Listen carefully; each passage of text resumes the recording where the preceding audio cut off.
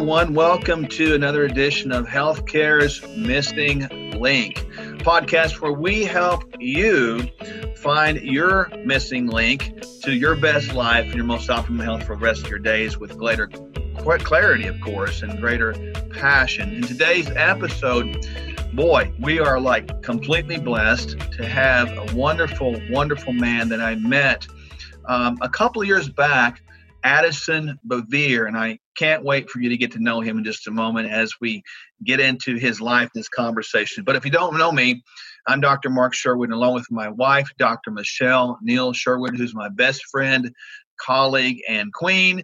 We run the Functional Medical Institute in Tulsa, Oklahoma, where our mission is to lead people down a pathway of true healing with two purposes in that. Number one, we want to eradicate all self-imposed choice-driven diseases. And number two, eliminate the usage of all unnecessary medications. So let's dive in. Addison, welcome. Thank you for being here with us today. I'm so excited, man. Thank you. Thank you, Dr. Mark. It's so good to be here. Love seeing your face. I tell you, man, we've had many conversations before.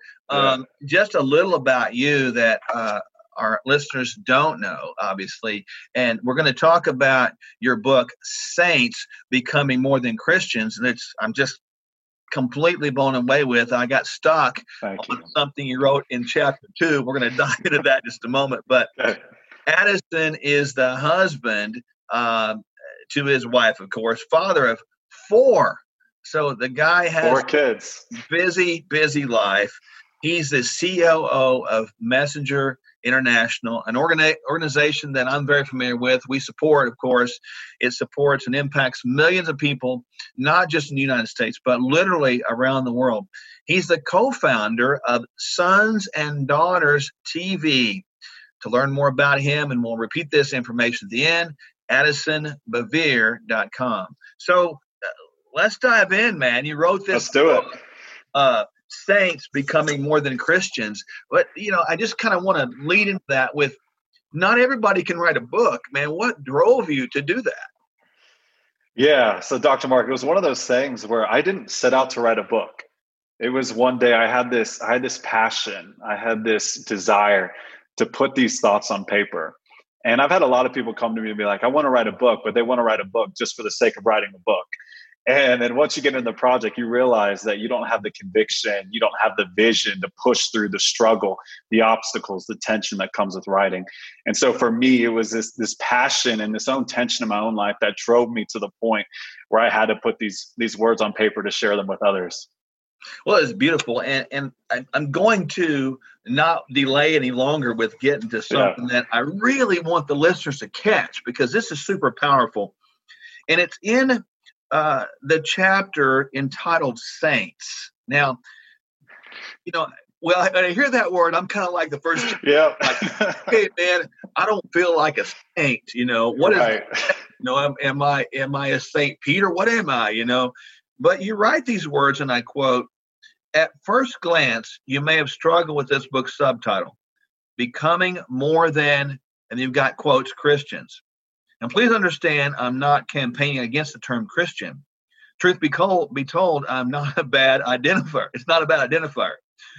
But it has become too familiar, too cheap. Jesus and Christ are ubiquitous in speech and not always in a good sense.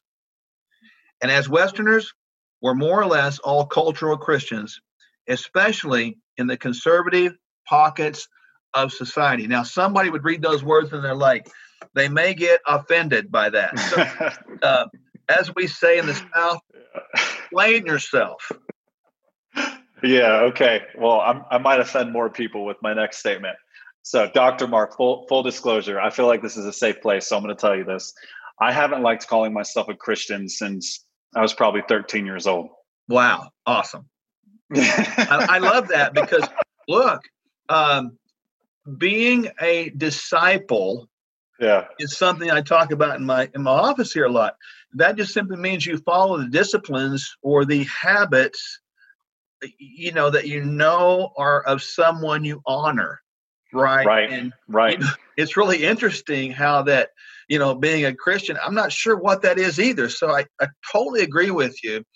So let me break that down. Please. Let me explain why I don't like being called a Christian. I honestly haven't liked being called a Christian for over 20 years. And the reason is, when we think of a Christian today, as you mentioned earlier, it's become a cultural term.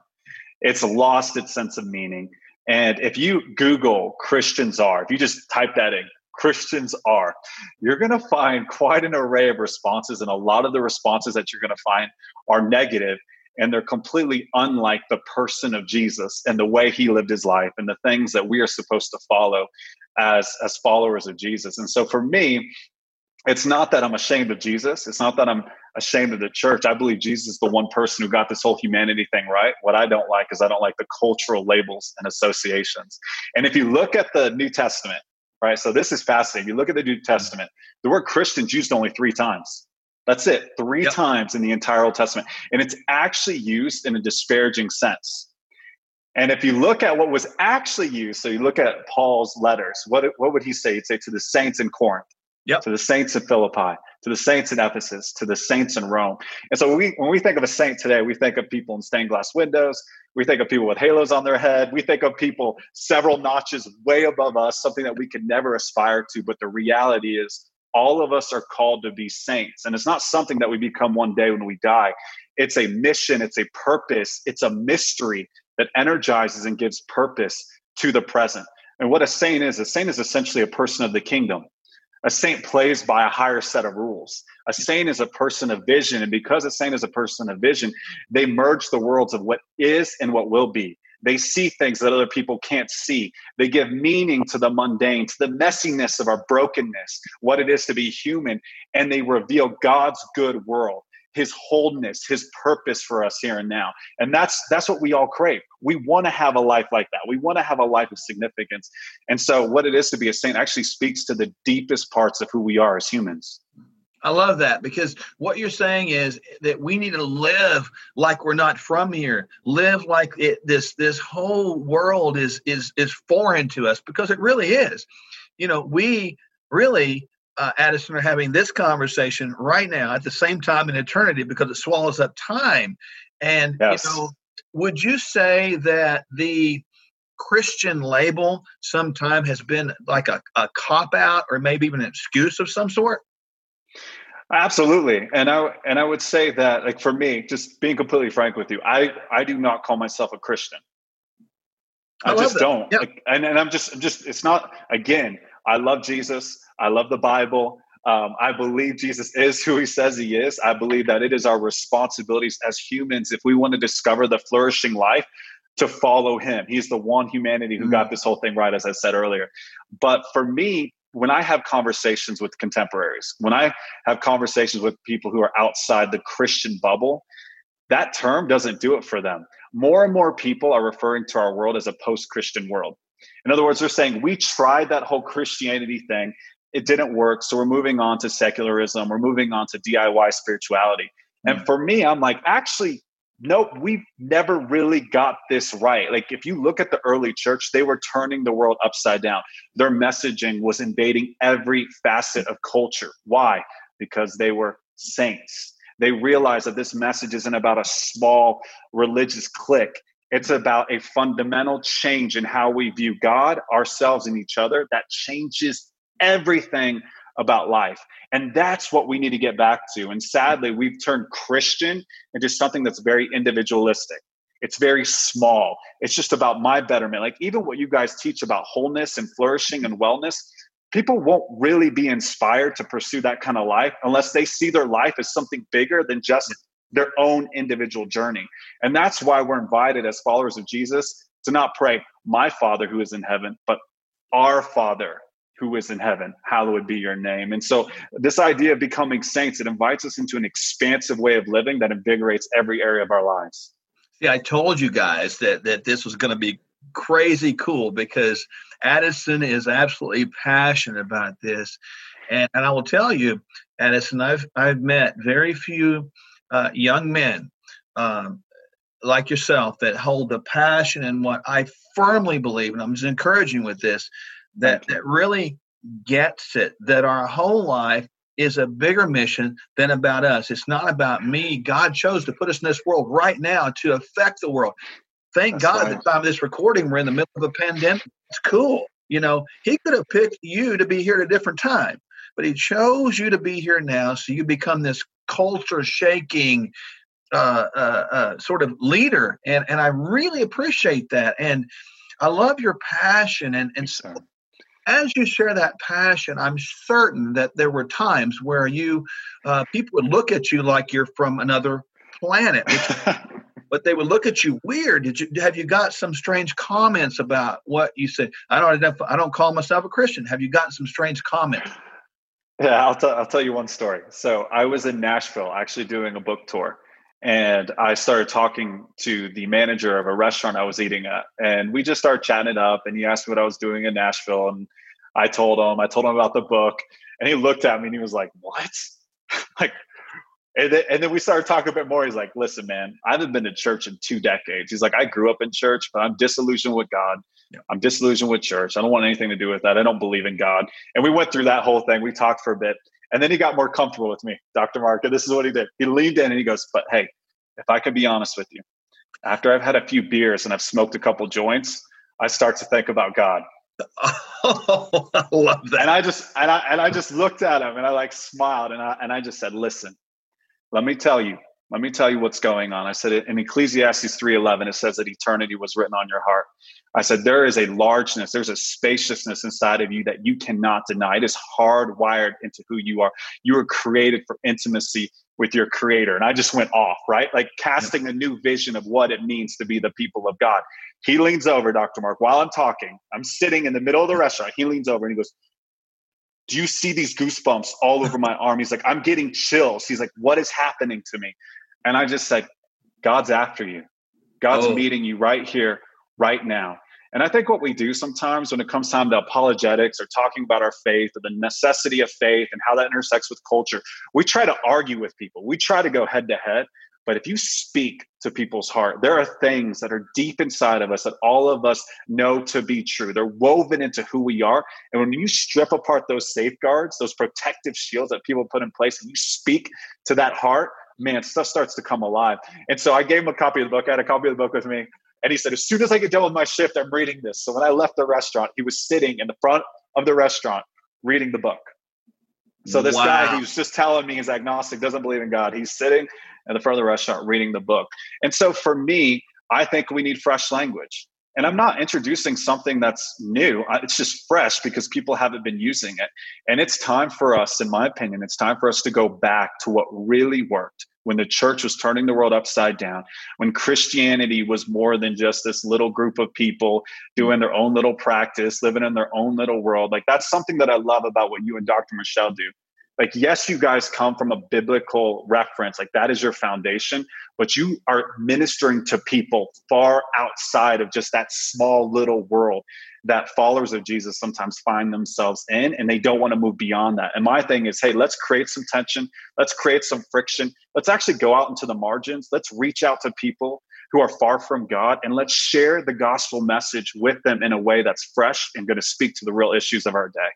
I love that because, it's like I agree with you 1,000% that the word Christian has a negative connotation because of what it perhaps represents now within our current culture, belief system, etc.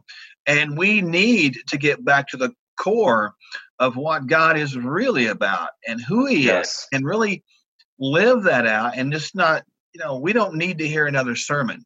We need to see more sermons. Absolutely. We need to see more people healed. And on that note, when you talk about Jesus, when he walked the earth and the disciples, they healed people, man. I mean, these weren't managing disease conditions with pills. They were healing people. So what's your take on that today, Addison, regarding, the world, America, our health and healing and all of that? Yeah, I think, and this is why what you guys do is so important. I just don't think we understand wholeness. I don't think we understand that we were created for wholeness. So we think that the existence is essentially like we're managing our brokenness, not moving toward wholeness. Mm. And when you look at scripture, there's this beautiful term in the Greek, it's teleos. And we often translate it perfect, but the best way to translate it is whole.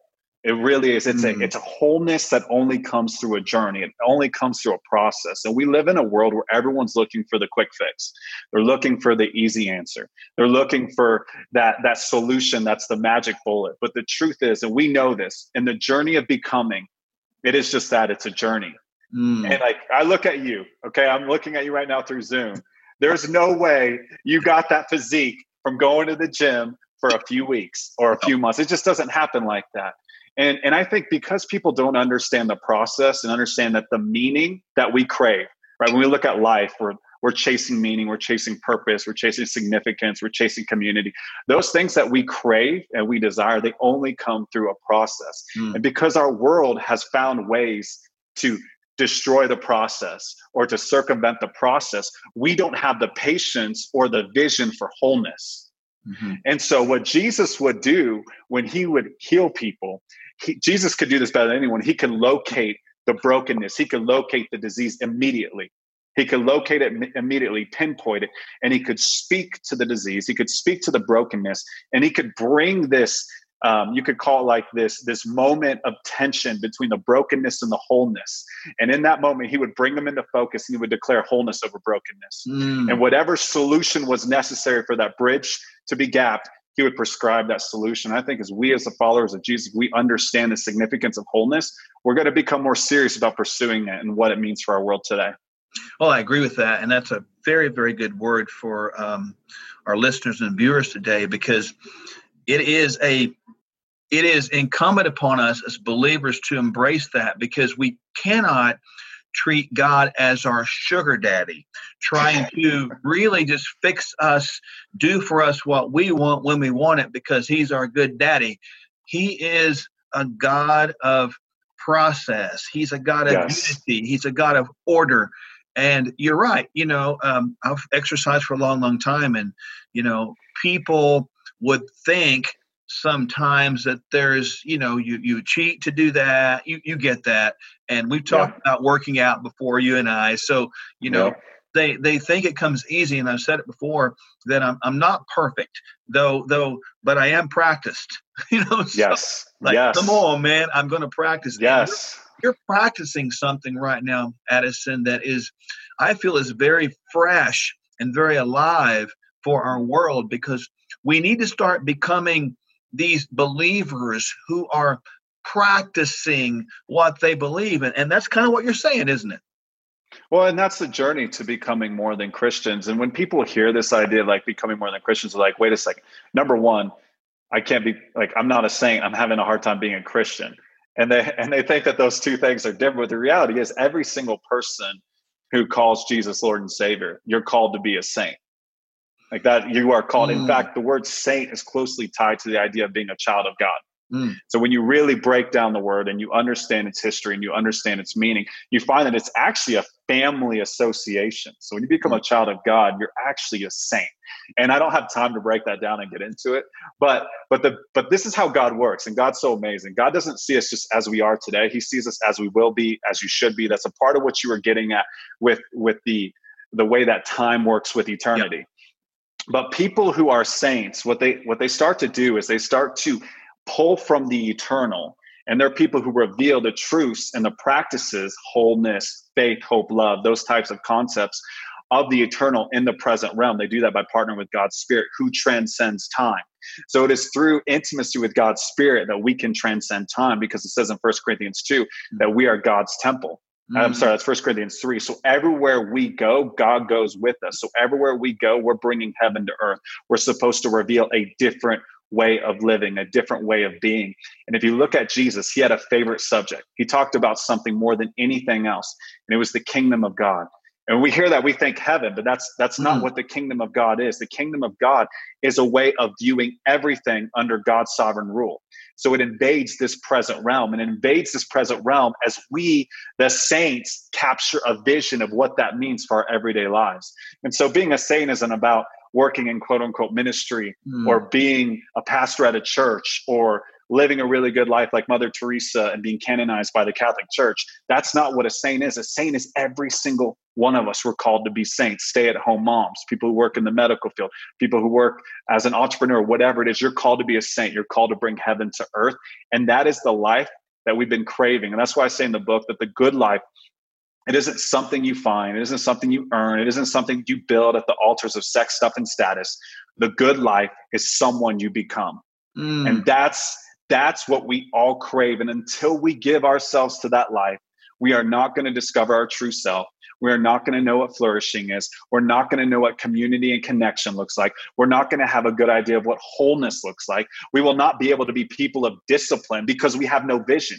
If you don't have a vision, you will never embrace discipline because you're never going to want to move beyond this moment. But when you start catching a vision of what could be, and that's what saints do, they see the unseen. Hebrews 11, where it talks about these men and these women who were disruptors. The world was not worthy of them. Why? Because they were exactly what the world needed. The world doesn't need a bunch of people. They're going to do the same things that everyone else is doing. The world needs disruptors. And that's what saints are. They're not little goody two-shoe people. They're disruptors. They see things differently. And because they see things differently, they make change. And that's what we all crave. Do you find that in your world of being a disruptor, that wherever you go, there can be at times a sense of dis-ease, if you will, within an environment? I'm using that term interchangeably, Addison, dis-ease as in sickness, but also dis-ease in like discomfort, So you walk in a room just like Jesus did, and you can see it, you can feel it, but you don't look at it as a negative. You look at it as a positive. Would you agree with that? Yeah. Oh, absolutely. And that's the thing about the people of God. Like, we're actually supposed to create tension wherever we go. And here's why. Hope, which is one of the great threes in 1 Corinthians 13, one of the great threes that last forever. So one of the three virtues or qualities that are actually evidence of the eternal. Faith, hope, and love are actually evidence of the eternal, okay? So when we are people of hope, what does that do? It creates tension. You cannot have hope without tension, because hope is related to what will be, what could be, what should be. So when we as people of God, when we walk into an environment, there should be tension. Disease should be at dis-ease because we have hope. We are carriers of hope. And that's what Jesus did. And Jesus navigated the tension so beautifully. He didn't use the tension to reject people. He used the tension to draw people in. He said, hey, there's something deeper. There's something more complete. There's something more beautiful. There's something that's more true to who you are, that deep down inside of you, like, this is what you should be doing. This is how you should be living. This is the life that you should be pursuing. And when Jesus comes to the room, we know it's true. We're like, yep, that's it. Like, I'm not going to trade my life for these other things that unmake me. I want to pursue the things that were written on the deepest parts of who I am, because I know that's where I'm going to live a flourishing life. Addison, you see the not just the physical health of the world, but the spiritual health of the world. What do you think, in your observation, is the key? And you've touched on this a lot, but if you had to just put it in a few phrases, what's the remedy?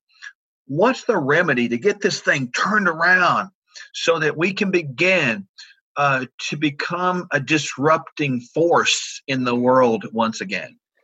Yeah. Well, I think the most disruptive thing that we can do is become integrated beings. And let me explain what I mean by that.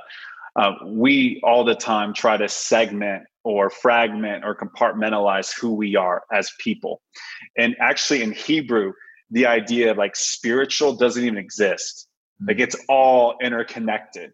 What we do, everything that we do has ramifications across the board. Like, we are like spirit, soul, body, if you want to use the tri breakdown. There's others who say there's just the spirit and the body, and the soul is the tension between the two. I'm not going to get into that right now, but my point is, if we don't integrate being, if we don't realize that what we do on Monday is just as important as what we do on Sunday, what we do on Thursday is just as important as what we do on Tuesday. Until we start to see our entire lives as integrated, we're going to be broken.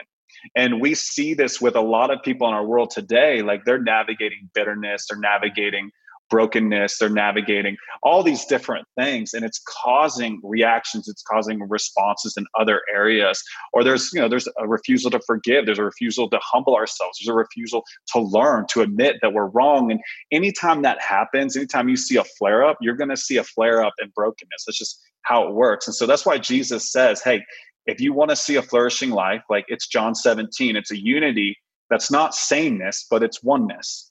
Like it's a unity that respects diversity. It's a unity that says, you know what, we don't have the full picture, but because we don't have the full picture, we're going to be students and we're going to respect other people. We're going to come together for a greater purpose. And I think as we do some of those basic things, like basic biblical values, we're going to start to see a lot of healing in our world. Agree with you. And at the time of our broadcast now, there's a lot of upheaval in the world regarding concepts of unity and concept of differences. And I think you hit on something that's really spans across the lines of just living this life of wholeness. And these are prerequisites. These are basic, aren't they? They're just simple things that we all need to get back to, right? Absolutely. I mean, if you look at the gospel message, the central theme of the gospel message is this idea of forgiveness and reconciliation. Like that, it is the most central. That's why Jesus says, like, look, if you can't forgive your brother who you do see, like how can you believe, really, and essentially, like, how can you believe your heavenly Father has forgiven you? And so something powerful, something transcendent happens through forgiveness. But in order for us to create an environment for forgiveness, we need to be people of humility. We need to be people. It's not good enough to just go around and be like, hey, you need to forgive, you need to forgive, you need to forgive. We need to model radical humility and also be people who model forgiveness. And that's one of the things that I love about Scripture is we always try to simplify things by categorizing it. But God, he holds these ideas and these principles that seem to contradict each other. He holds them hand in hand. He's like, actually, maturity is learning how to do both.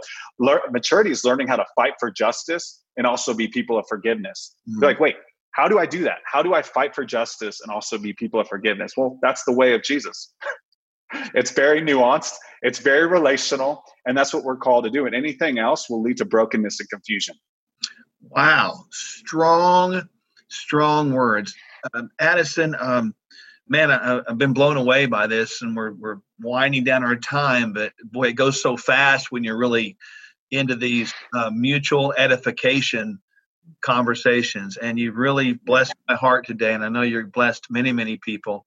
Thank you, Dr. Mark. Tell people how to connect with you, how to get their book. I'm serious now with this thing, and I know this has got your name on it, but it's really got God's name on it. This is a word for not today, but this is a word for eternity, because I believe fully that, looking through this, reading through this, that God put these words in the word book where we can hear them and see them and read them, but he used you to do that. And these words are not just for today, they're for this concept of eternity, because they really lead us to a place where we need to get back to be the world changers and see our world, become influenced again by not Christians, but by saints.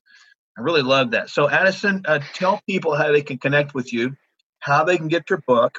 Talk about the TV. I want to hear about that too, and let them know about you.